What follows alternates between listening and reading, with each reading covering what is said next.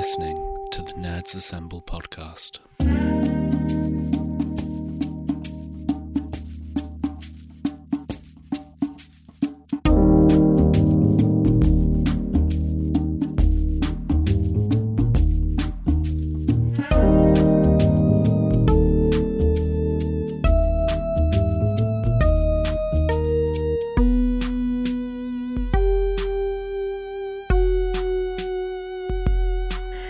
Welcome to episode 284 of the Nerds Assemble podcast. I'm Emily. I'm Paul. And I'm Paul, aka Retrod. This week, because it is, well, it's all over now, it's all done and dusted, but we're picking through the carcass that was E3 2021. Or was it virtually 3? Sorry. So between us, we've watched a few of the showcases. Mostly you guys. I've been working a lot. Yeah, you have actually. To be fair, he's got a long shift tomorrow. He's in late. But yeah, so we're not talking about every single freaking game that was revealed during E3 or expanded upon. I have to throw out my 5-minute opinion of why COD can just go do itself. Go for it. And no, it just really should. Okay. I'm so very bored of COD. There you go. That's there it. There we go. It's a bluff COD. But some stuff caught my eyes. I would say that in some ways, I think one of the most frustrating things about watching this particular E3 is just the lack of PS5 continuing in my life. Not that it was a Sony showcase, but I just felt it a little bit more acutely. And then I've got a personal realization about the Xbox Series X and X, which I will share in a bit.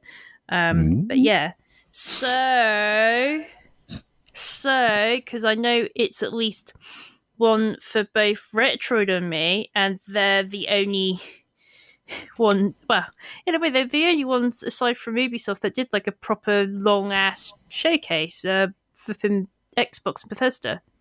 Yeah. With their shiny new purchase. With their shiny new purchase, where they were showing off everything and flogging that dead horse that is Skyrim, and pointing out it's 10 years old this year. Yeah, only too happy to continue being flogged. Yeah. Is it Skyrim10.com they want everyone to head to or something with like memories? I don't know.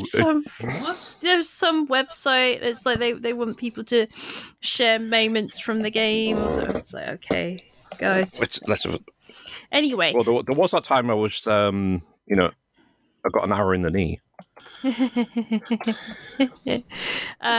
They did announce something new for Bethesda. Bethesda have been cooking away on, which was nice but also frustrating at the same time, which was Starfield. Yeah, Space, the final frontier. Wait, it's not Star Trek. It does involve, by the looks of it, space travel and open. Father, are you space? Yes, son. I love you. And like open world, open Portal 2 reference. Solar system ishness. I don't know what the galaxy situation is, but it looks like you're moving between planets. Basically, I don't care about the any of the specifics on it. It's a space game. It's by Bethesda. I am there. Except I do wonder what a new generation of bugs for it will be like. Apparently, it's a new engine. A new engine to make entirely new bugs in. More bugs. Well, as in, it's not got all the old bugs that. Because I was reading up on when they went to when they upgraded the engine to the new from between like Fallout 3. And they went to Fallout 4, and that led to all the volumetric lighting and everything being prettier and stuff like that. A lot of the old bugs remained. Yes, they did. Whereas, yeah. So, but I think this time it's much more of a new engine, and at least they don't have to worry so much about having a constant revenue stream because they're owned by Microsoft. So they can.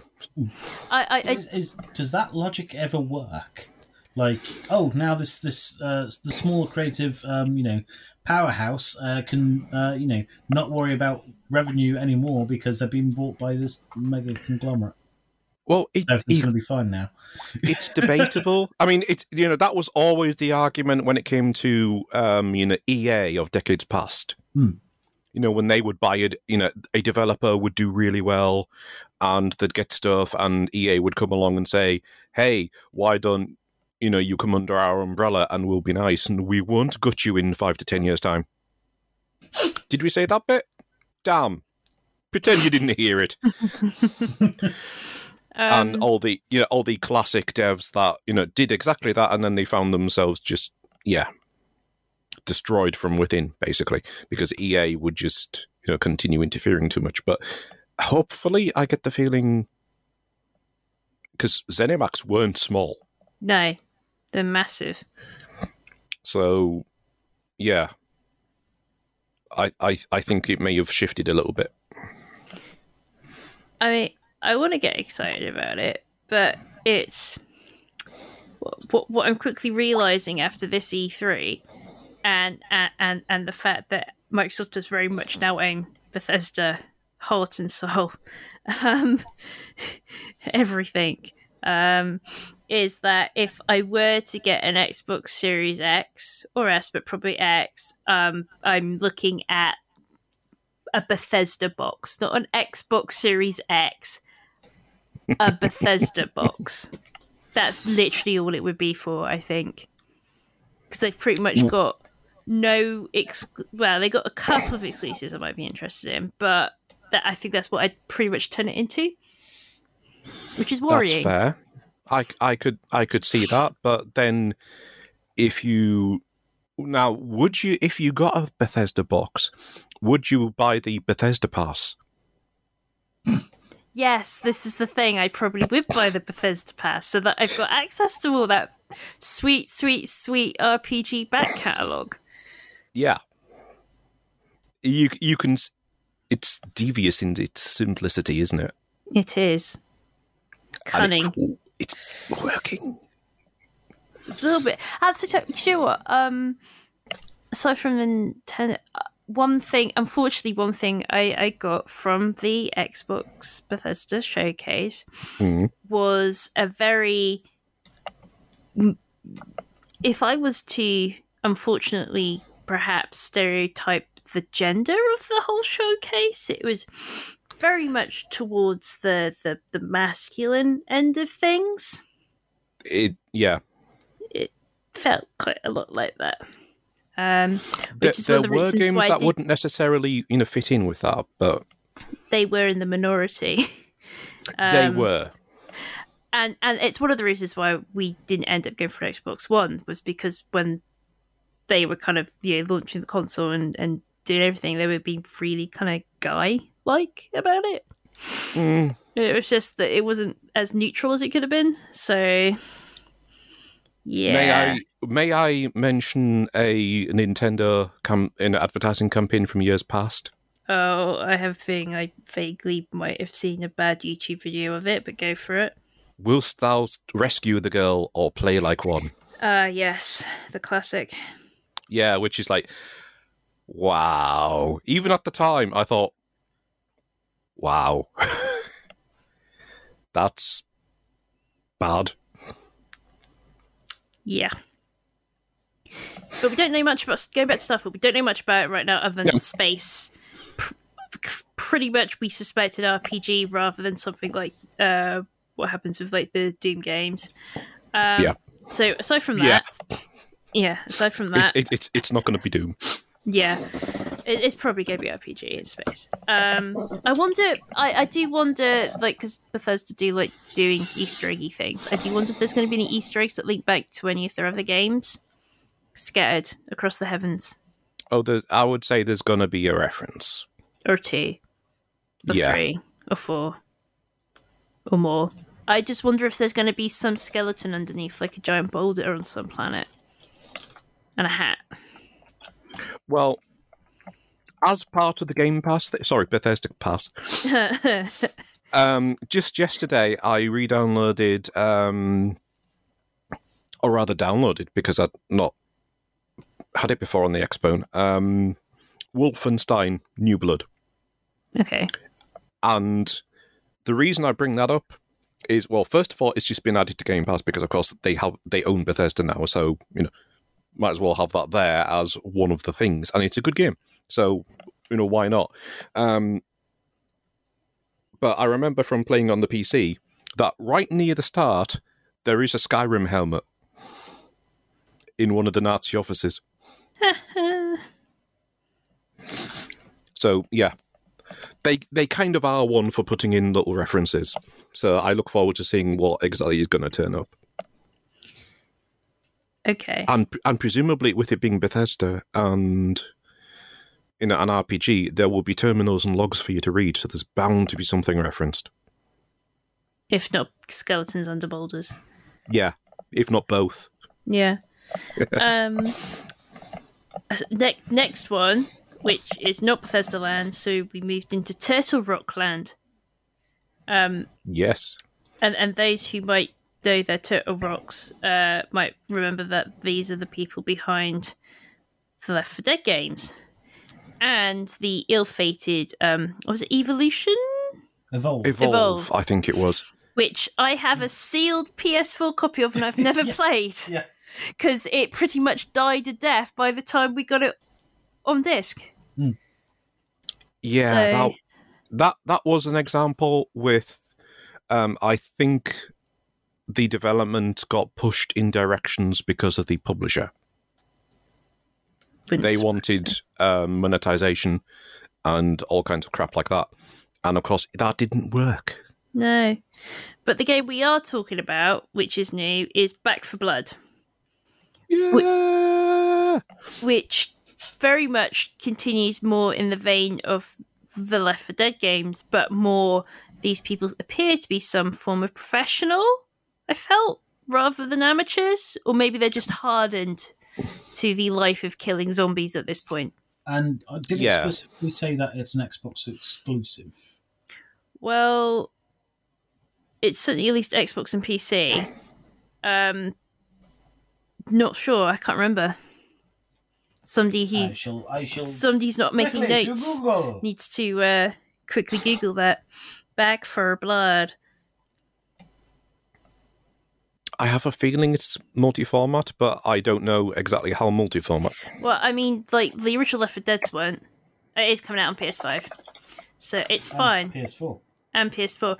Do you know what? I would say increasingly be wary of anything coming out on the PS4 unless somebody's already taken the dive and found out whether or not it actually works.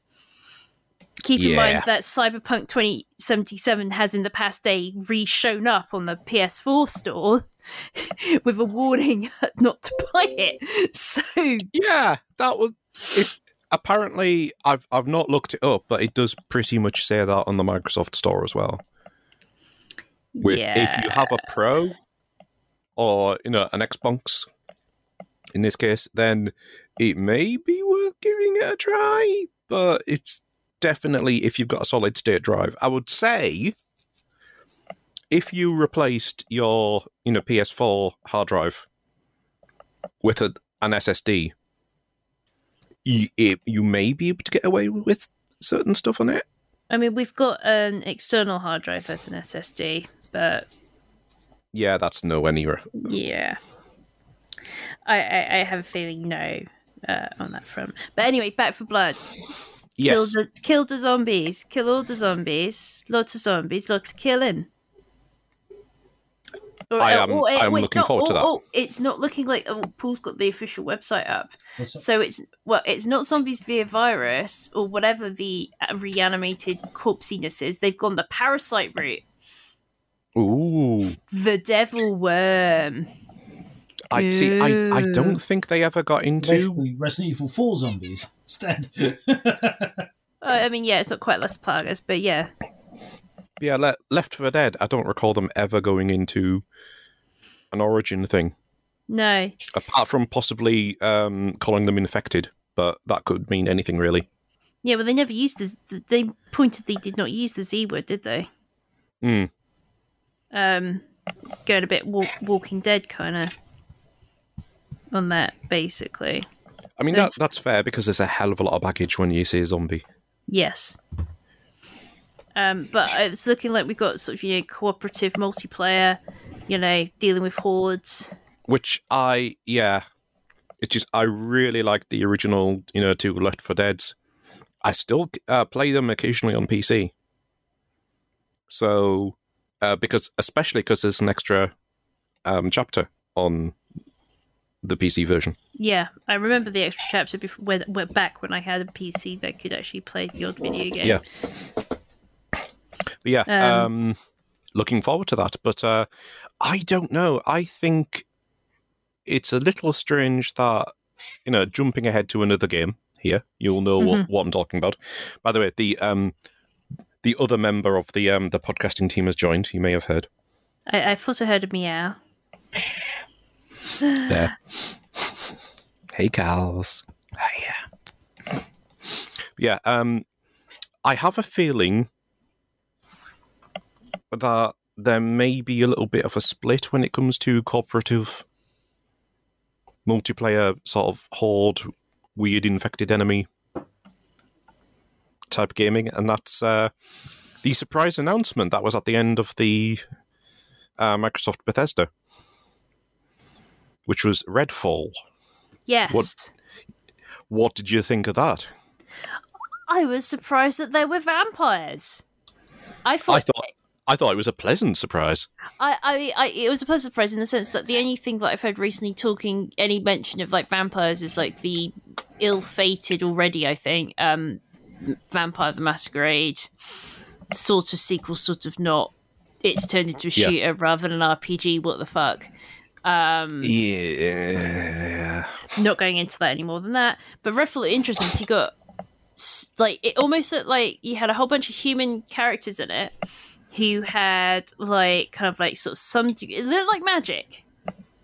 Yes. It looked like some kind of magic, but at the same time, all lethal with guns, but also kind of one guy at least who's like a YouTuber or something who does almost like BuzzFeed Unsolved, only it's actual paranormal stuff, and he also happens to know how to kill it with his friends who actually look like they spend most of the time covering his ass. Yeah. Especially because he sets everything off at the start of the trailer. Yeah. Yeah, one of the things I liked, apart from, the gameplay mechanics and the way it would change everything up, the way that you had to get everyone, from the beginning of the stage to the end, and there would be set pieces in Left 4 Dead. Yeah. Which it looks like Back 4 Blood and this are also going to be doing. But I liked the characterizations. Yeah. I gave a crap about, all of them. Yeah. So I really liked the patter that was going back and forth. That trailer, although it was like a cinematic trailer, it was hinting that there, if not classes, there each character has a different set of abilities. Yeah. So you can play towards that. Whereas, Left 4 Dead, again, it was more or less you just had, a different skin and different voice, different, interactions. But yeah, this looks like it's like, oh, I'm actually more interested in Redfall than I am Back 4 Blood. I think I want to just play both, but for different reasons. Because it looks but does Redfall look like it's got more story? I think Redfall looks like it might, although who knows, because Back 4 Blood is definitely going for the Left 4 Dead players in the way they're showing, everything in the, we're owned by a different company now, but you know what this is. Yeah, it's Left 4 Dead 3 with different names. But all that is fine, and the whole thing, which again, I have the feeling I'm going to sound like a fanboy on this, but with the Game Pass thing, all of these big announcements had the play it day one with Game Pass. Yes, they did. So in other words, normally I'd be looking at this, rundown and thinking, well, I'm going to have to choose between Back 4 Blood and Redfall. Especially because they're both releasing, near the end of this year. Mm. Whereas with them both being on Game Pass, I don't have to. And that is kind of a genius move on their part, because if you've got something that tickles your fancy in one game but less so in another, then either way they win because you're playing it on their hardware and they're publishing it. Yeah, yeah. So it's kind of like, damn you. Damn you! Can I just point out with the whole Game Pass situation, like Devolver purposely took the absolute fucking piss out of that, didn't they? Oh, the Devolver thing, that was great. I mean, was it non-fuckwithable tape? All I know is that I wasn't actually that interested in any of the games that had coming out. I mean, I might be once they're out, depending on what reviews are like. Because I would have known, I would have batted an eyelid at Hades originally, and I really love that game. But yeah, I was just like the Game Pass situation, like. To me, it's feeling a bit like what will eventually happen with me with Spotify. Like, I'll listen to a load of different artists on Spotify. Yeah. Because I do pay for premium. But for those that I listen to a lot, I do eventually buy albums of. But of course, that's only going to be possible if there are going to be copies of the game either available to buy or... Yeah. Well, that's the thing. I am in favour of Game Pass so long as physical discs are still released. Yeah. Because, as an example, I have, the Doom 2016 for Xbone sitting on my shelf, physical copy. And I bought that because I played through it on Game Pass and I didn't want to lose access to it. Mm. I've also got a copy of Prey, which I got for like £1 or something like that, which is another Bethesda game, but that's one that is seriously underperformed at retail. So it's kind of that sank the franchise, and until another 5 years and they have another go. But I've heard loads of good things about it, so I picked it up, and of course it's on Game Pass now. But I have the disc. I've also got the Red Dead Redemption 2 on disc, and I'm on the lookout for Jedi Fallen Order. Okay. And because EA is also on Game Pass now, it's no longer a separate thing. I played that basically as part of Game Pass, but I want the disc as well because I'm not daft. I know I don't own those, so if Game Pass lapses, then those are gone. I'm gonna just put out from it for anyone who's wondering. Redfall is Xbox PC exclusive, and it looks like it's been developed by Arcane Austin, which is obviously under the arm of potentially Bethesda.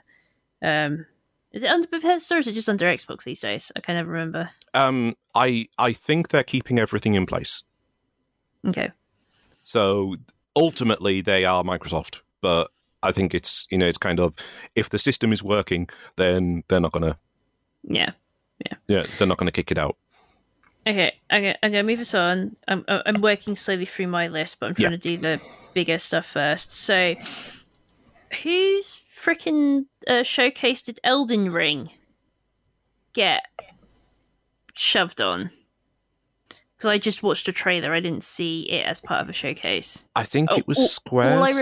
All I remember is my Twitter suddenly getting very excited when it was announced. It's not via me. No, I think it was everyone else who had, I think, otherwise been lulled into a false sense of security by the rest of the Square Enix presentation. Yeah, the Square Enix one was not that exciting. It was so not exciting that nothing that I've heard out of it has convinced me to go watch the whole thing. Like, the trailer for Elden Rising was the only thing I went and bothered with. In which case, Yeah. I think I understand why George R. R. Martin hasn't finished his other book. Again. Oh yeah, because he's been lured with game monies. Yeah. Is that the Elden Ring one? Is that the George R. Yeah. Yeah, Okay. It's him and somebody else on the sort of writing crew, basically. In other words, George R. R. Martin has been asked for a few ideas, and then other name is doing everything. Probably, else. but at the same time, Yeah. considering how slow George R. R. Martin writes, him being asked for ideas is like bad if you want things actually done in a reasonable period of time. I mean, it depends. He could just be someone who comes up with all kinds of ideas for other things, and then just writes it down. Or that's a good idea, but there's no way I can put it in Game of Thrones. Maybe. One thing though about Elden Ring, everyone was getting super excited about it, and the only reason I'm bringing it up is because everyone was getting super excited about it. I watched a trailer recently, the past few days. I was just like, huh. So this looks pretty standard for a fantasy game with a single playable character of a typical kind of background, blah blah blah. And meanwhile, then somebody else, I don't know if it was in the same conference or not, but I saw the trailer for Lost Ark. I think that was maybe it was on Amazon, because Amazon did like a thing, didn't they? I didn't bother with the Amazon one. Yeah, well, they had Lost Ark shown, and it looked like Elden Ring with a hint of Diablo 2. So I was just kind of like, okay, cool. I saw a few, like Final Fantasy and From Software fans go a bit mad, around those, but yeah. I was just kind of like, okay, cool. So basically, aside from seeing that, and I'm going to link over to it, I'm just going to do one brief touch a moment, because it's not an exclusive, I think, into Nintendo's Direct, or the Nintendo Direct that happened. But Shin Megami Tensei 5. I haven't been before at all interested in a Shin Megami Tensei game, but for some reason, seeing the trailer during the Nintendo Direct, I was suddenly actually quite interested. You went, ooh. Yeah, I have played a bit of two of the Persona games, and I've got 5 kicking about to actually play. Because aren't the Persona games kind of spin-offs or something? Yeah, they're like spin-offs, and they sort of share mechanics in that, but they're not the same universe. They're sort of similar but different. But I've never played. I remember seeing the PS2 copies of the third game. It was called Lucifer's Call or something over here. Well, let's see. I actually have them on my shelf, and I have not played them. I have Shin Megami Tensei Digital Devil Saga and Shin Megami Tensei Lucifer's Call. Yeah, that one I think had a HD remaster the past year. And I'm now vaguely interested in maybe just put some money down there and playing that. I mean, it's a bit unfair to them because I've got these two sandwiched between my fancy collector's editions of Shadow of the Colossus and Silent Hill 2. So it's very unfair. Oh. So I just wanted to bring that in briefly for a moment and just say that massively caught my eye. I never played any of the Shin Megami Tensei games before, but suddenly I'm like, oh. It's kind of cool when that happens sometimes because you can get drawn in. Yeah, and what I like, because obviously I was like, oh god, because it's a numbered title, does it tie into anything? It's like a Final, and they're like the Final Fantasy series. They share common elements that they repeat through the games, but the stories aren't connected. And you go, yes! Exactly. So, and also they do, like the Final Fantasy games, change the combat systems. But the combat systems for both 5 and them researching the third one with the remaster, they look tolerable for my limited appreciation for newer forms of battle system. So yeah. Oh, and I just want to do a quick shout out to the fact that Kojima confirmed the Death Stranding director's cut for PS5. PC has yet to be announced.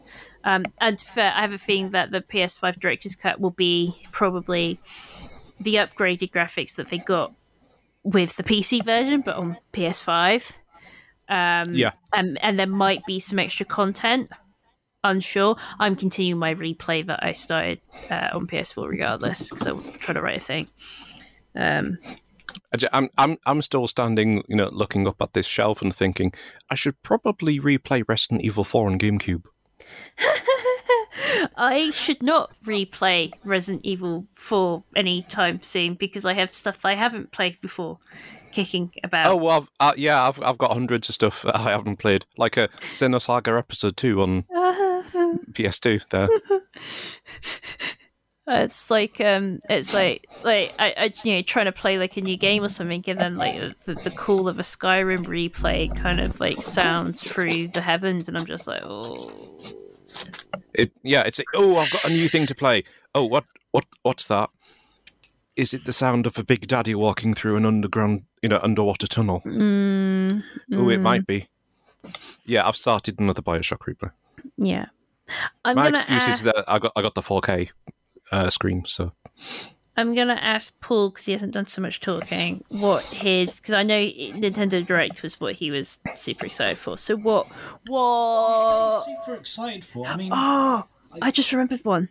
But it's for both our sakes. Actually, there were 2 things in the Nintendo one that I've just remembered what the other one was. But go on. There's three from the Nintendo one. 3 for okay, well. So you got. I mean, the big one was more footage revealed of Breath of the Wild 2. Yes. And the fact that it kind of looks like. Because I think what generally tends to happen with Zelda sequels is that it kind of.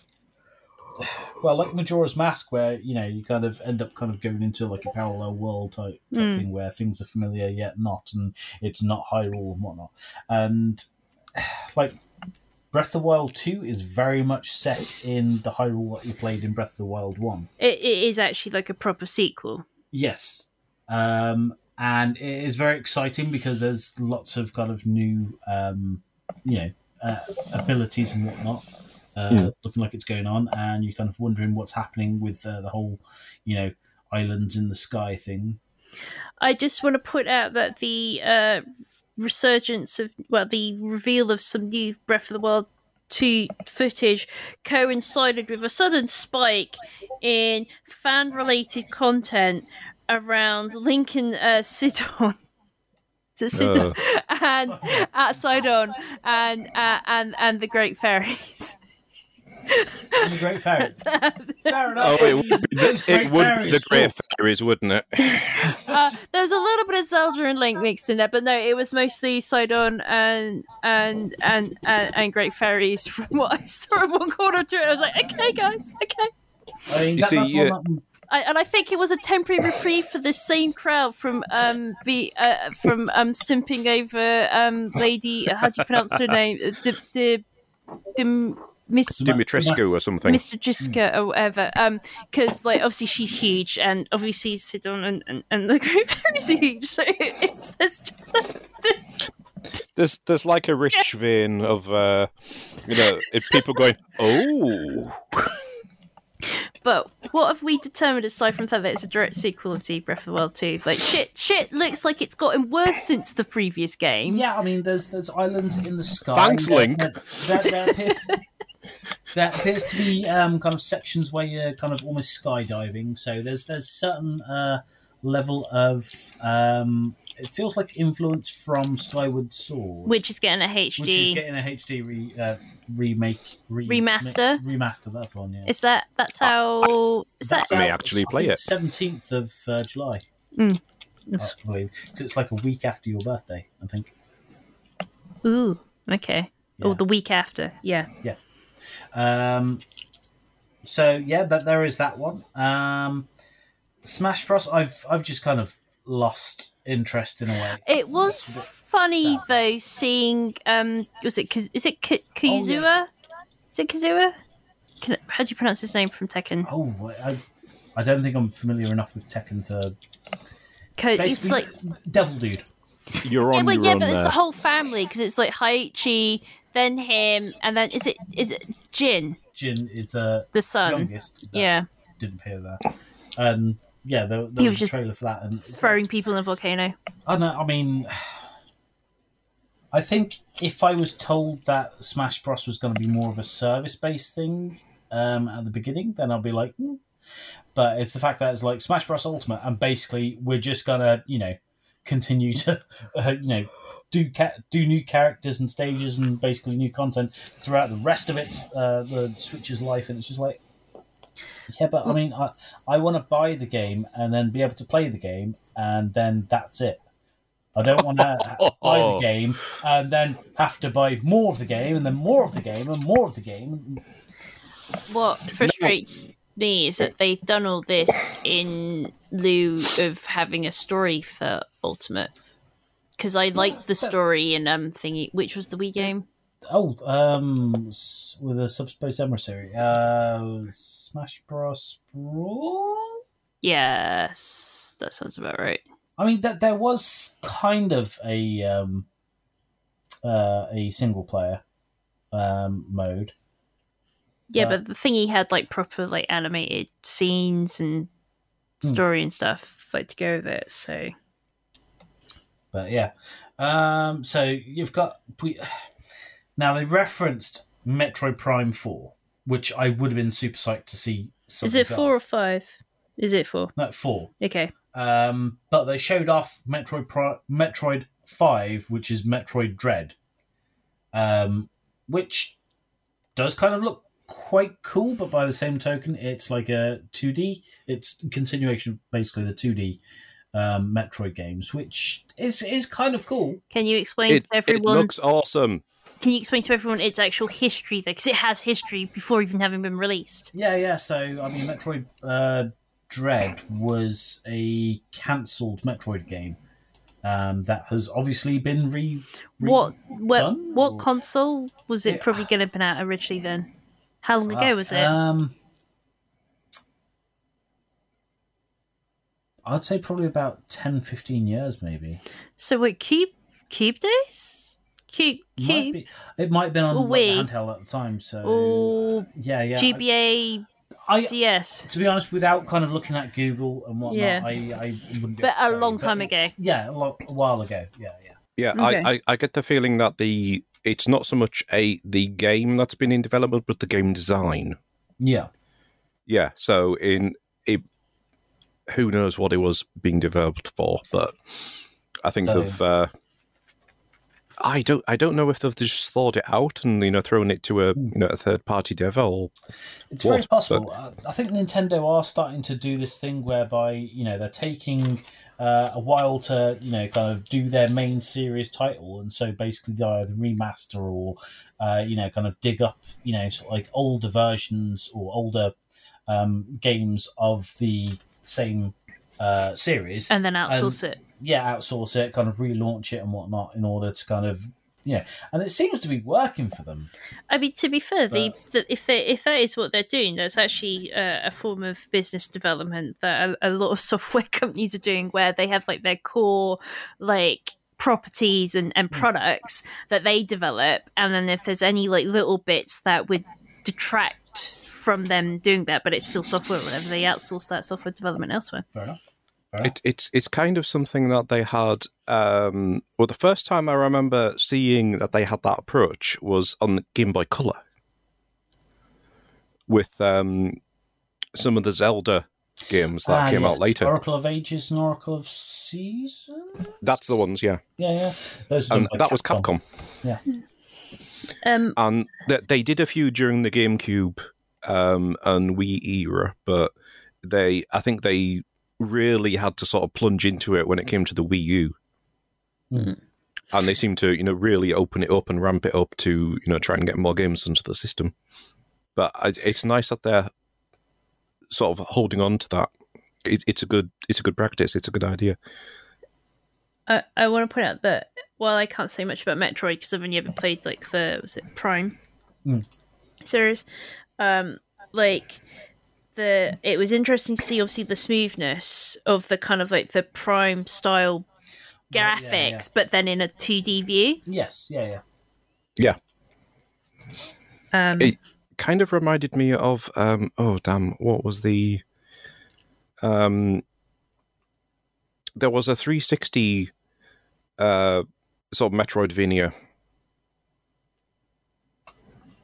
and it was quite well reviewed, and I really enjoyed it. And then it turned out that the bloke who wrote it, who also wrote Ender's Game, Shadow Complex, Orson Scott Card, yeah. So yeah, it was Shadow Complex, and that was rather good. And that was, everything was done in 3D, but it was just played on the 2D plane. And, that works really well. So I already know those games can work really well like that. So, I'm perfectly happy for, another Metroid, whether it's 2D or, Prime. It's kind of interesting that they've separated it out like that, because it's like, this is a Metroid game and they've kept it 2D. It doesn't have the Prime moniker. So I don't know whether that's on purpose for them, or whether they think, Prime should be the, the FPS, or, the first person action game. Yeah, because I mean, I'm not entirely sure whether the series is kind of meant to kind of continue on, or maybe they're like two separate universes. I mean, this is Nintendo we're talking about. We didn't get a fucking Zelda timeline until way, And and then they fudged it a little bit. Let's face it. In what way? I don't know, as in like they had to really think and kind of to get still, things together. Ones where it's like, oh yes, there's 3 timelines that split off from Ocarina of Time. The child timeline, the adult timeline, and then the timeline where Link basically dies. And it's like, hold on, I get the a child timeline, I get the adult timeline, because that can happen. It's basically split in depending on kind of which perspective you're going from. But the death timeline doesn't make sense. Anyway, and there was one other Switch. Yes, did you like the look of, or did you interested in? It's WarioWare. Did it have a subtitle? Yes, I'm pretty sure it did, but I can't remember what it is off the top of my head. The only reason I'm slightly excited about it, but it took me a moment to remember it, was because it's been so freaking long since a good WarioWare game. In fact, I don't think I've seriously liked a WarioWare game since the one that came out on the DS, because the one that they did on was it Wii? One of the ones after Cube was not as good as it could have been, and it wasn't as satisfying. Was there a Wii U one? I think there might have been a Wii U one. It might be the Wii U one. I'm pretty sure there was a GameCube one, but yeah. Yeah, the GameCube one was the one that I remember originally playing. I think that's the original. Well, then that, yeah. And then there was definitely a motion controlled one, but. The touch one was really good, but then the one that came out after the Cube one for the main consoles was not as good. I'm pretty sure there was a GBA one as well. Wouldn't surprise me. But that had a particular cartridge because, of course, the GBA didn't have motion sensors or anything like that in, or rumble. So they kind of did it like that. But yeah, go. Anyway, so I'm slightly excited about that.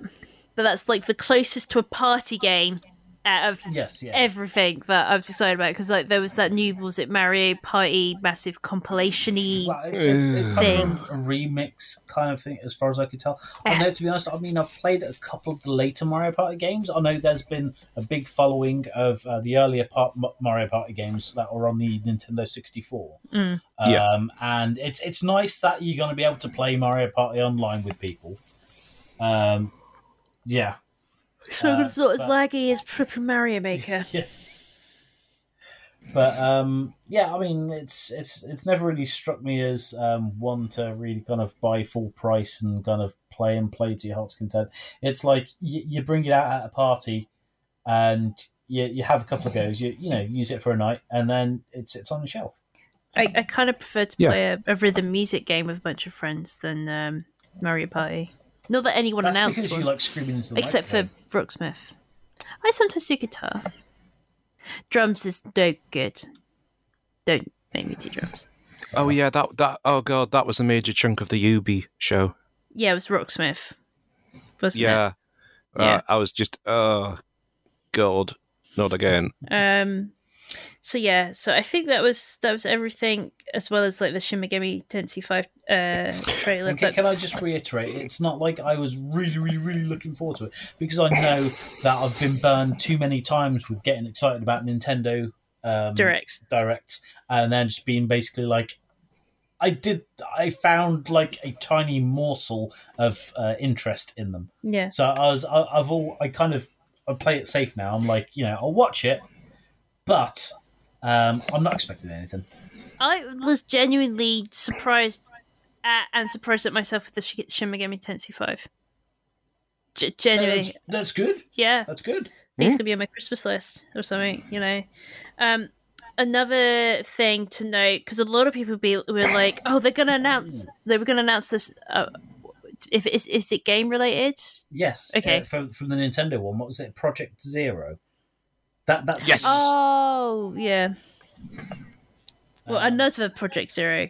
I mean, not that we've ever played Project any of the. Oh, Project you games, but- should. But You really should. I thought it was up Elm Street.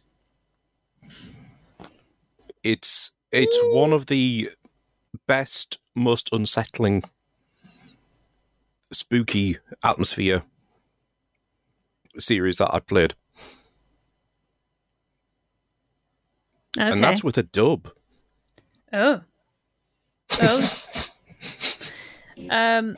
It's a genuinely good series, and I liked the idea of the Wii U version, because do you know the game mechanic?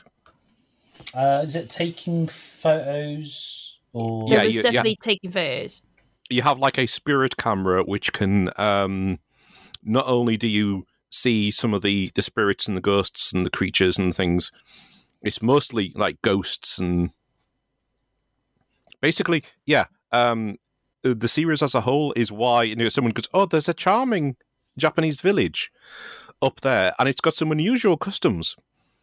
I would be legging it down the mountain in the opposite direction, just going, no, fuck no. Especially if there are any, little girls in kimonos or bells. It's like, dear. no, wait, down the mountain. But yeah, you have a spirit camera and you have different film which has got different strengths, and you can take photos of them at specific moments, and it will deal them damage. So it's kind of like photographic Ghostbusters. Or an adult version of Luigi's Mansion. Yeah. And of course you can see why that mechanic would work really well with the Wii U controller. But Nintendo, in their infinite wisdom, thought, hey, there's a game that Paul specifically would really like to play on this format. Let's not release it in the West. Yes, I know. It was stupid of them. So, you have a respected developer do a successful, a new exclusive entry into a game series like that, and it's exclusive to your console, which needs new titles, and you can't be arsed. Yes, that's what I said. Yes. Yes, it was very silly of them. I was going to say the one thing that a lot of people with the Nintendo Direct, well, some people were thinking was, oh, it'd be the perfect opportunity for them to announce the Switch Pro or Plus or whatever, and that didn't happen. I think one of the things, and I think it's like something that the whole thing failed to address, was like there was like, apart from some sideways mentions to COVID over the past year, and Kojima actually being freaking just brutal about the situation in Tokyo at the moment, which he's normally so quiet and reserved as well. I know. It was like they weren't expecting that. It was kind of like, okay, cool. So the reason why I could have been even more excited about most of these games, aside from the fact that it's almost impossible to buy anything at the moment in terms of hardware. Like, everyone is now suffering because of this semiconductor, this chips shortage, because semiconductors are such a critical component in everything, including stuff like microcontroller units. Yeah. And it's just like, it's bad. It's like, genuinely, like, we're looking at several years now for production to reach, I think, a reasonable level again. It doesn't help that we've got certain industries, like the automotive industry, deciding to strong arm everybody else out of the market because they have one of the most chip hungry products. Cars have got so many microcontrollers in them now. It's like they like almost every freaking system in its own little computer, and it's just insane how many chips their shit needs. And it takes anything from about, I think, 2 to 3.5 years to get a chip factory built and up to capacity. Yeah, it's not a quick thing. And you know, on top of all that, you've got the global shipping system with these, you know, which is container ships. Yeah. Not even going to say anything about the Suez Canal thing because, but you all know, right? That happened. The thing that happened. You know, the whole thing is geared towards these massive ships, getting them offloaded, getting the contents out of them, and then taking more contents, putting them into those, you know, newly empty containers, and then shipping them back to the Far East so the whole thing can, you know, work, you know, both ways, maximizing, you know, all of that. However, you've got this whole COVID thing going on, which means that a lot of these docks are not operating at full capacity, which means that you get these container ships having to, you know, circle around waiting until they have, you know, an opening. And then, of course, there's all the dock workers who are also reduced, getting all the, you know, the stuff out of the containers, which means that the whole system has been grinding to horrible halt. Yeah. So, yeah, just everything is conspiring to make it worse. I would say that everyone's going to continue having a console shortage for some time, unless, you know, like, companies decide to start doing more local manufacturing outside of Asia. That's the one thing. I think some might think about it.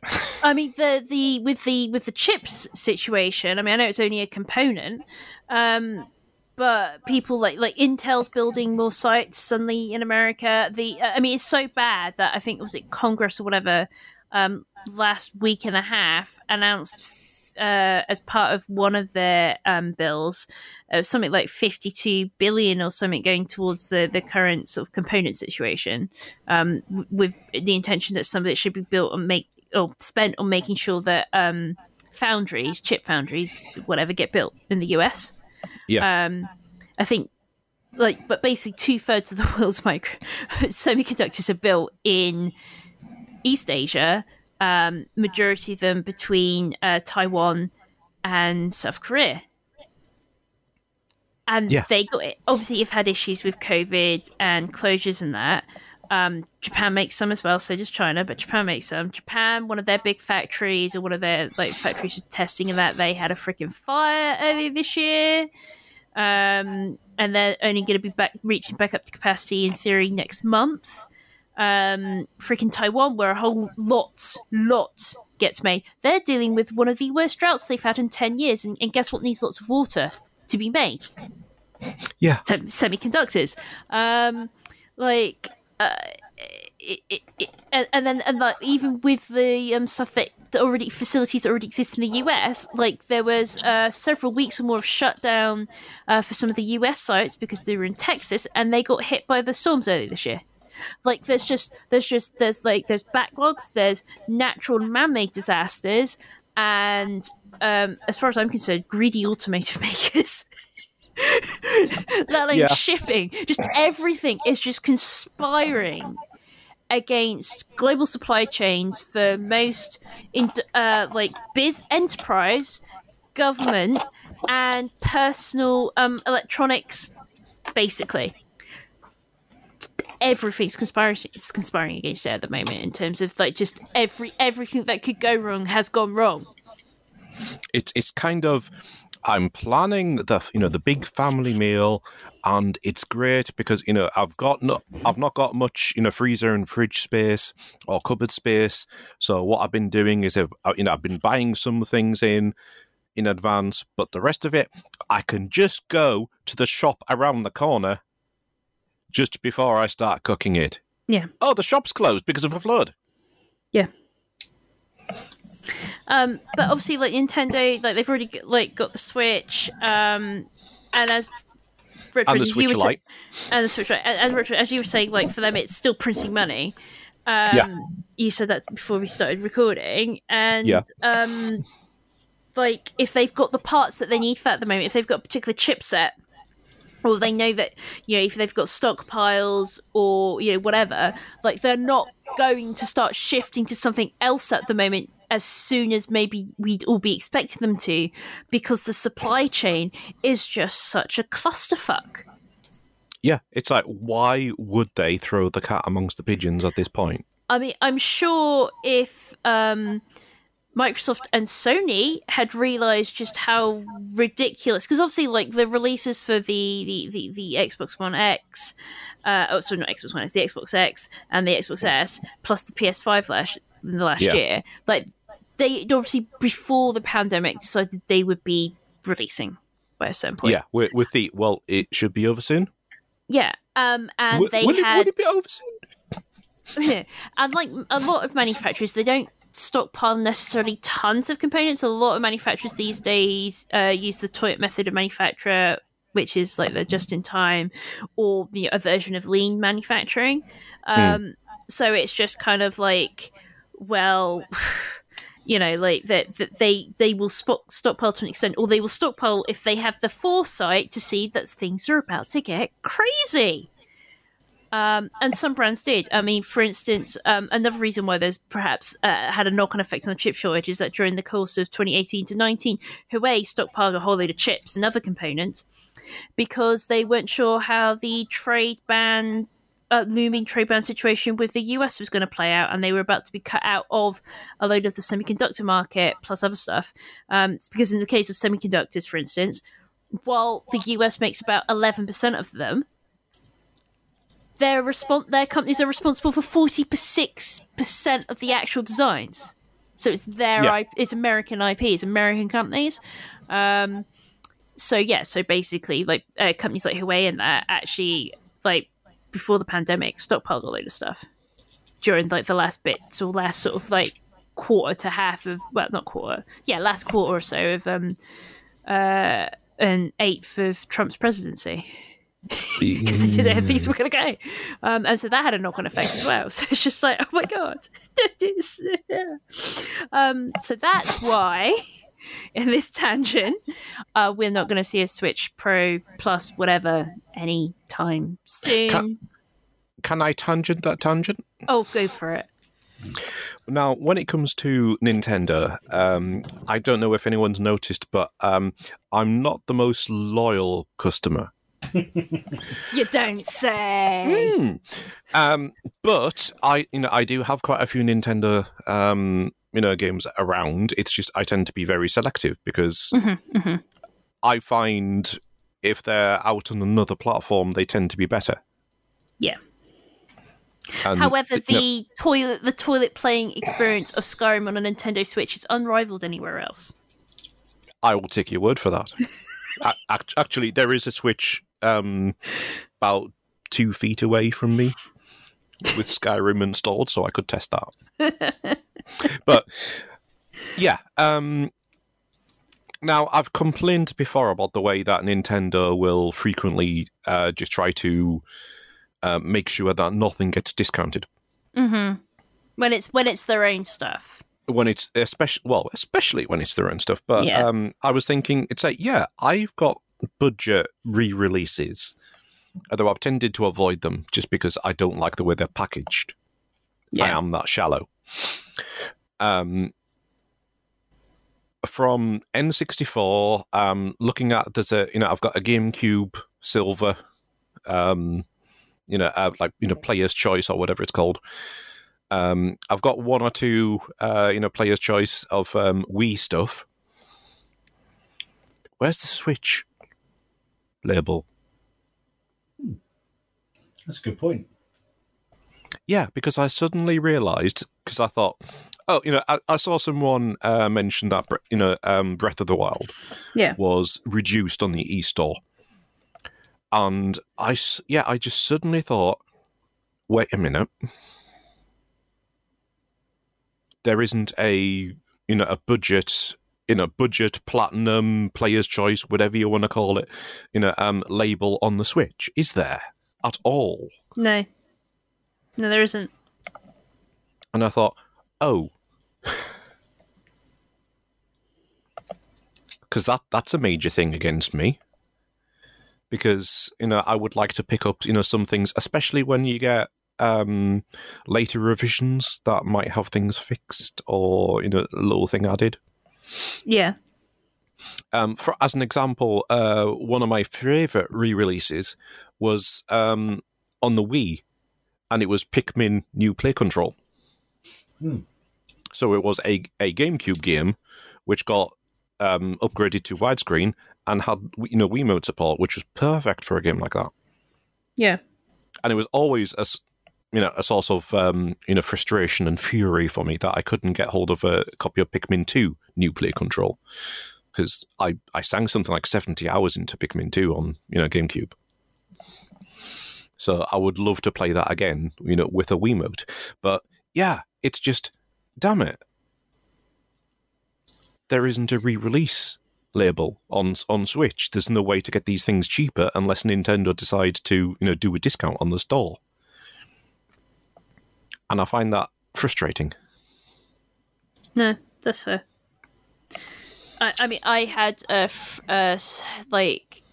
crumbs. I can't remember if I've mentioned in the podcast, but before Christmas, I ended up fielding questions from people at work who've got kids who happen to have Switches, like young kids, under 13. For game recommendations, and also I did recommend the Nintendo titles, but then at the same time they're like, oh, but the price. And so I was like, okay, well, I'd also point out though, for those who were old enough for it, but Breath of the Wild, yes, it's expensive, but that's a lot of game time, a lot. But then pointed out that okay, so then I had to go and do my research, because they're just not experienced with games, and just find a whole load of mostly indie that have reviewed well and were age appropriate, and kind of made those suggestions for people. But yeah, certainly stuff that's first and second party from them. Yeah, the price situation is a bit ridiculous at times. Yeah, and that's what was making that's what made me realize it's hang on. I'm not sure if they ever did it in Europe. Paul will know better than me on this. But did they ever do budget re-releases on the NES? I don't know if you're going to remember that. No offense. It was quite some time ago. Because I'm pretty sure. Yeah, I'm pretty sure they did on SNES, and they definitely did on N64. So, they have a history of doing, cheaper re-releases. But yeah, that's what stopped me in my tracks with this, because I just thought, oh. And it's kind of in, with the same situation as, you with, looking at some of the, the first party stuff and, seeing how pricey it was. And just thinking, some of their first party stuff was the stuff that ended up on Player's Choice.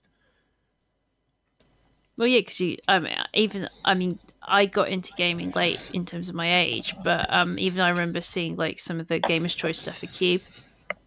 I'm gonna be this on because looking at my list, I think there's... Although, just a little thing as well. Just remembered that Project Zero, which was on the Nintendo Direct. Yes, that is apparently going to be multi-format. Multi-format. Mm-hmm. All right. So it may be that Nintendo's got the first nod. Yeah. I would have at least be expecting like something like Shin Megami Tensei 5 to be on like probably like PS5 or something. I always thought that Project Zero was Nintendo. They might have had some, like maybe they've had the odd one that was just them. Okay. But anyway, let's see. Project Zero, Xbox. Project Zero 3, The Tormented, PS2. Fair enough. So yeah, I've got 1 and 2 on Xbox, and 3 was PlayStation 2, and then I think they moved to, there was a Wii exclusive, so they kind of went, Wii and Wii U exclusive with Nintendo, because I think they liked, especially with Wii U, they liked the the camera on the little controller. That's the first and only time I'm going to call it a little controller. Retro, my notes say that you have 4 more games to talk about. I will do them quickly. And especially now, because I stood up again to look at my game shelf, and the cat has stolen my seed. Haven't you? Yes, you have. But it's okay, because you're a cat. Let's see. Starfield, Back 4 Blood. Psychonauts 2. Yes. That was on the... I've only ever seen, like, just game cases for Psychonauts. I know nothing about Psychonauts. At all. Imagine it's the strange art style. But it's kind of an action platformer, and the stages and worlds are based on the idea that you are a psychonaut, like a cosmonaut, but you go into people's minds and dreams. So, the worlds and levels are based on, people's issues or interpretations or the way they internalize a problem. Yeah. So you get some... Yeah, like the milkman level in the original Psychonauts. My milk is delicious. And, various, strange worlds. And it's really nicely done. And from what I can tell, the original Psychonauts, it was reviewed really well. Didn't sell. Is it sort of cult classic, basically? I think it's very much a cult classic. It did get released on PC as well. It was by Double Fine. I've definitely played something of theirs before. Brutal Legend? No. Something less violent. Sam and Max. Double Fine. I don't think it was Double Fine. I'm just going to look them up a minute. The rights have gone a little bit strange because they're run by Tim... I forget his name now. Tim of Legend. That's his Twitter handle. Is it Tim Schafer? Yes. Yeah. and he was involved in a lot of the LucasArts graphic adventure games. So for, he did he was working on Day of the Tentacle, and basically the graphic adventures that LucasArts did up until Grim Fandango. And they did remasters of Day of the Tentacle and Grim Fandango, which were released on PC and console. They did relatively well. I think, basically because LucasArts got just dissolved, and especially because Disney own them now. So, but yeah, they did those remasters, and I think it was a bit of a passion project to do Psychonauts 2, because, Tim Schafer, that was, Tim Schafer's sort of, action platformer weird baby. And it's been rumoured for ages that there was a Psychonauts 2, mostly in a just, we would like a Psychonauts 2. Because there's still plenty you could do with, such a weird idea. And finally, it's going to be released this year, I think.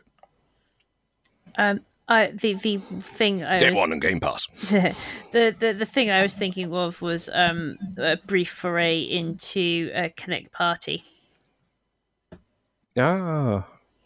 Which is also did Costume Quest. Yes, and 2. Yeah. So sorry. So Psychonauts 2. You're excited for. Is there anything else? There might be, yes. Okay. There's The Outer Worlds 2, which just had a humorous reveal trailer. Snarky, where they basically said, we don't have anything to show you, but here's some hints and here's the logo. and like very self-aware. Of how game trailers for games that haven't been fully developed yet tend to play out. Yeah, we're going to show you the protagonist, but only from the back in in profile, because we've not finished the design yet. And in shadow. Yeah. Yeah. So, looking forward to that. There was Slime Rancher 2, which was one of those games that I would never have touched if it wasn't for Epic Game Store giving away Slime Rancher. Mm. And Lou, my other half, played it, and I really enjoyed it. And I was watching and thinking, yeah, this is quite good. And I have sort of, monkeyed about with it. What is the concept of Slime Rancher? Well, you have these wild slimes on this planet that you've reached. Okay. And you can kind of, vacuum them up and take them back to your base, and you can, build little environments for them. You can tame them, and they will produce energy for you. And you then grow certain types of crop that they'll like, and you feed them these things, and you can feed them, different crops, and it will alter them. Mm. And then as the game progresses, you can, build, you keep adding things to your base, and you discover different types of slime in different bits of environment on this planet.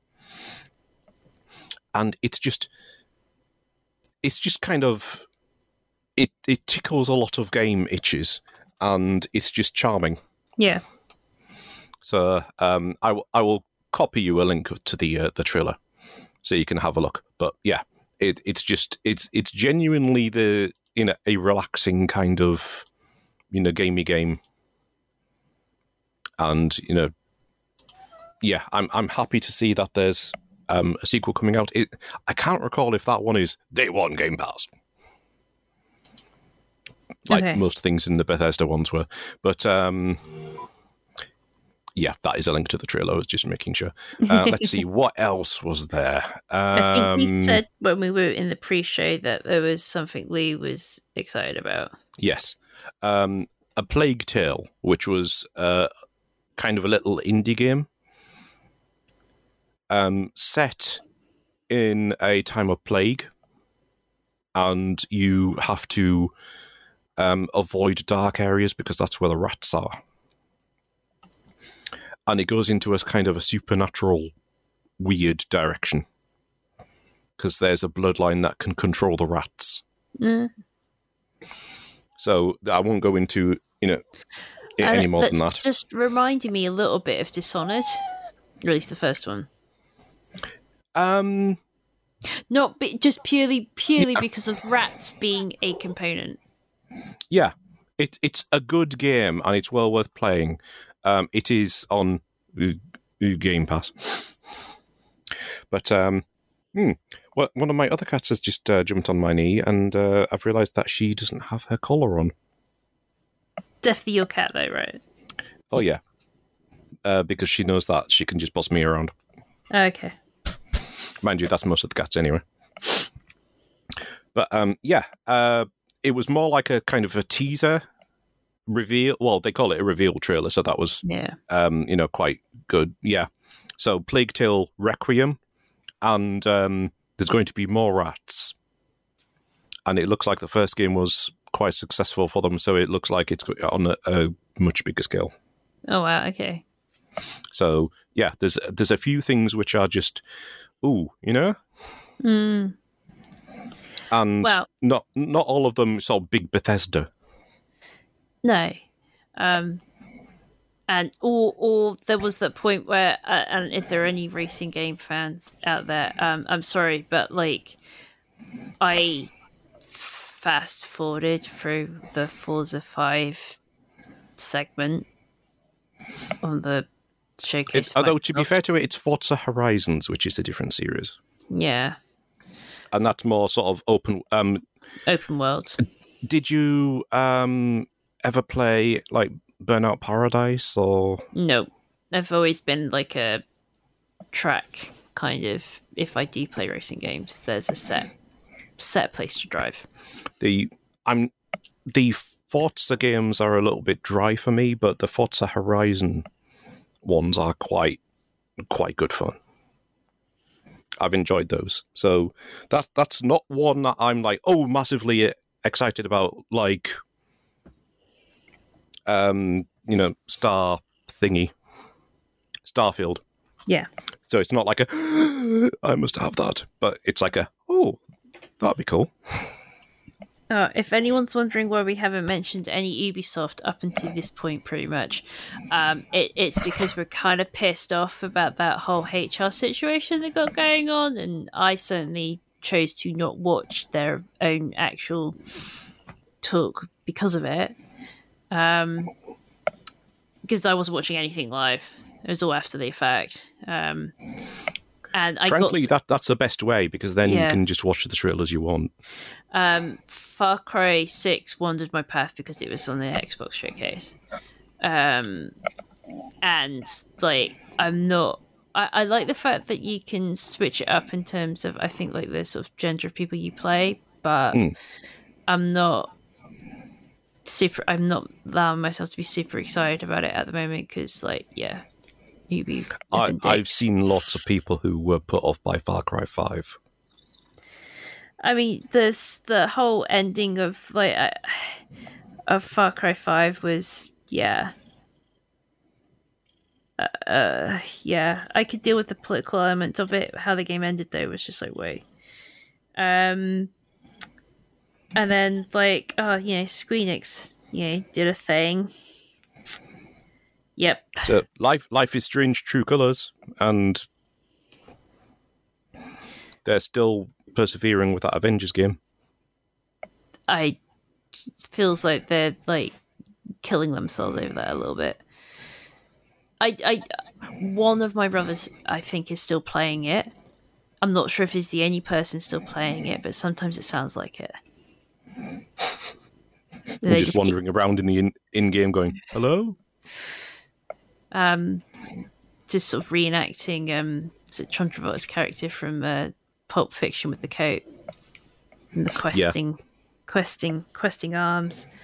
But yeah, I know, like, and I caught like the Devolver Digital like craziness, which ripped into the Microsoft's Game Pass quite heavily. But like, I wasn't excited. It wasn't just Game Pass, but yeah, it was like it was the whole big AAA kind of model as it currently stands. yeah, it was just like the EA one and Ubi did one, and PlayStation Plus as well, and I did like the way they were. With an exclusive blah blah blah, you won't have access to the game. You'll have to buy that separately. But but I didn't get excited about anything whilst watching it. It will definitely be like probably after the fact if I do. Like this is literally what happened with Hades and me. Like Hades, just kind of like I was seeing fan art of it, and I was just like, this looks interesting. And then finding out the game, and then finding out the game was about as rude as the fan art. So, Ooh. I'm looking forward to Shadow Warrior 3. I've not played any of the Shadow Warrior games, so I can't comment there. I think the one thing that I noticed from all of this was that while there were sort of games that had story, story wasn't a big part for a lot of the showcases that happened. And also, I think related to that is that there wasn't anyone coming forward with any big RPG-ness. Because EA didn't do like a proper thing or anything. So there were like no updates about, what was it, Dragon Age? Is it Dragon Age 4 at this point? Yeah. Obviously, like, they like basically whatever remains there are of BioWare doesn't seem to be doing much at the moment. Other than Dragon Age. Well, other than staying quiet and exactly what they're doing. Yeah, and basically the like role playing games just seem to be kind of as a genre, kind of absent. Like you had like a couple of like small JRPGs kicking about. Was there a little bit of Final Fantasy on the Square Enix one or not? I honestly couldn't tell. Yeah, there wasn't anything major, obviously, and like the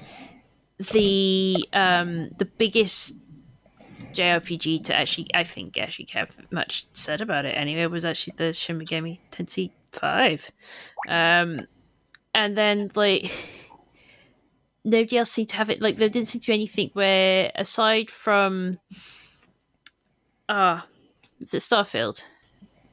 Yeah. And obviously Bethesda in their showcase being like, oh yes, and basically you can play it all our back catalogue on Game Pass. Like there weren't massive RPG announcements. Like nobody seems to be doing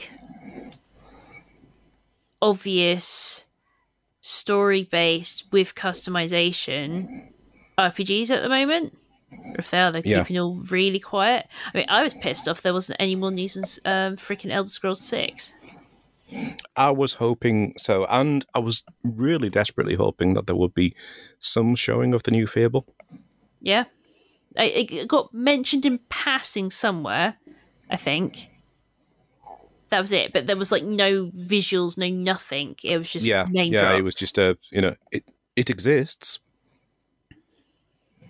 I've never been a huge Fable fan, but I know that a lot of people are obviously waiting for another one. So yeah, I don't know, it just felt like the genres I like the most, which is the story-driven stuff. So okay, I do like action games, but only if they're like massively story-driven, and actually I prefer RPGs, but it felt massively underrepresented for like the first, and this is the first time I bothered to like peek in on an E3 in like a while. I was just like, okay, cool. The games we've mentioned today, some of them super hyped for, but at the same time, a lot of it isn't the kind of stuff that I will play again and again when I get my hands on it. Yeah. I mean, the definite impression I got, especially from the Microsoft showing, was that, well, first of all, they're pushing Game Pass like hell. Yes. Would you like a Game Pass with your Game Pass with your Game Pass? Yeah. It's like, okay, I get I get it. I get it. It is good value. It's like, yes, you have actually got this. Yeah, okay. Bethesda Pass. Yes. And it was, a definite feeling of, 2021 is the year that, there's actually stuff to play on the Xbox Series X. Rather than just Xbox One stuff playing better. Yeah. So yeah, there were quite a few. There were a few where it was not cross-gen. And it's like, okay, so this is Series X, that's Series X. And of course the big thing which I've not actually seen much mention of, which was Halo multiplayer going free to play. Oh yeah, that was the thing. But I mean, that passed me by because Halo's never been my thing. So, well, yeah, I've played multiplayer, and it's it can be good fun, but I've not played it for years. But it's something that I've said that they should do, for ages. That they should split the multiplayer off, from the campaign. Yeah. And it's like it's kind of good to see, but yeah, the game looks like it's on a more solid footing than last year's showing. They also seem to be very proud of the open worldness that they'd improved. Yes, for at least the main story. So yeah, and I get that they've had a tough year because COVID. At the same time, though, it's also, in a way, the video games industry is one of the industries that's come out on top during this whole thing. Yeah. You just thought there. You know what a big surprise was? What? That there was bugger all mentioned for Animal Crossing. Oh yeah, and there was a freaking uproar on Twitter after Direct that no one had said anything about it. After a year of it being like an emotional crutch for many of us. I mean, to be fair, I got rid of that crutch in about June, July last year. But yeah. I lasted a little bit longer with it, but by the time the Halloween stuff was coming, it's like I'm over this now. Once the fireworks started over the summer, I was just like, cool, and I'm out of here. Yeah. I wanted to do other things with my time. It's like it was very good.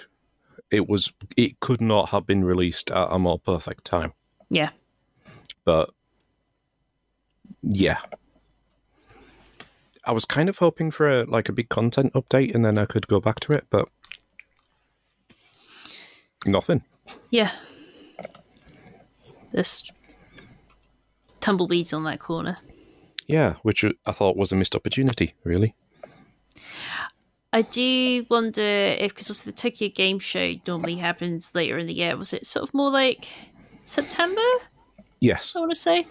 It'd be interesting as to whether or not, obviously, that happens in any formal capacity this year, and whether or not it's like mostly virtual or not. They've got to deal with freaking like whatever the hell happens to the Olympics and the effect that might have on the local area. Anyone else getting a really bad feeling about that? Yeah. I mean, obviously, Kojima say, like, Tokyo's in a state of emergency at the moment, technically. During his stuff for the whatever Amazon was doing with their sort of showcase. So it's just like, yeah. Yeah. I want to play video games. The stuff I want to play video games on are not easily available, but also at the same time, weirdly, the kinds of video games I want to play aren't available because nobody's making them, apparently. It's a weird situation.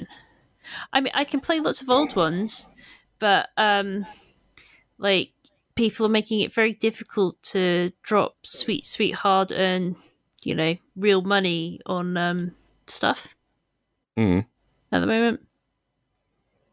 Even if I've got hardware to play it. So yeah, it's yeah. But there's still some stuff to get excited about. I'm just bringing up my list to remind myself what to get excited about. We should be getting excited about cool stuff like Starfield, obviously, when maybe that comes out. Back 4 Blood. I'm going to say it again. Shin Megami Tensei 5. Redfall. Death Stranding. director's cut because for some reason that game will.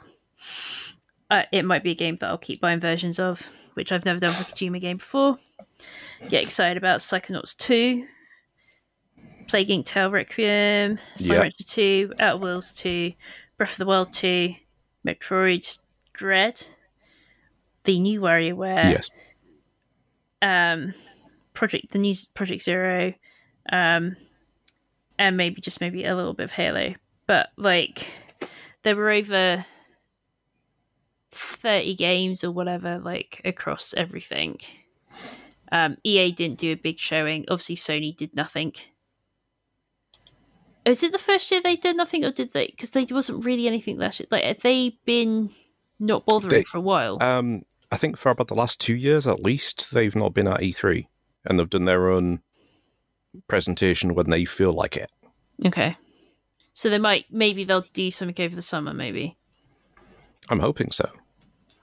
Because at the same time, at the moment, like, yes, if I could get my hands on Xbox Series X, like, yes, that becomes Bethesda machine.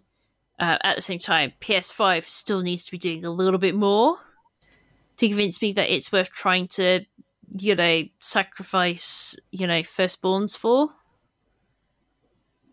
I'm not going to sacrifice the firstborn, by the way, Paul, just in case you're worried. He doesn't believe me. He's giving me a look of not believing me. I mean, it depends. Don't make that promise yet. Yeah, okay. I mean, there has been some stuff that's come out that I want to play, like Resident Evil 8 and stuff, but and the freaking interlude Final Fantasy 7 Yuffie thing. Yeah. But yeah. Anyway, I think that's all we got time for this week, guys. I think it might be. So it is good night from... It is good night from me, Paul Wood. I'm Retroid on Eurogamer.net and Super Retroid on Twitter. It's good night from me, Paul Blewett, and I'm on Twitter's at Paul Blewett. And it's good night from me, Emily King. I'm on Twitter at EMKingMA. You can find notes to this episode over at www.nerdsassemble.co.uk. You can follow us on Instagram and Twitter at Nerds Podcast. We're on Facebook as Nerds Assemble Podcast. You can find episodes, if you haven't already, on places like Spotify, Apple Podcasts, Stitcher, and a couple of other places where you get your podcasts. But that is it. Good night. Good night. Good night. Day 1 on Game Pass. Bethesda Pass. Bethesda Pass. Bethesda Pass. Bethesda.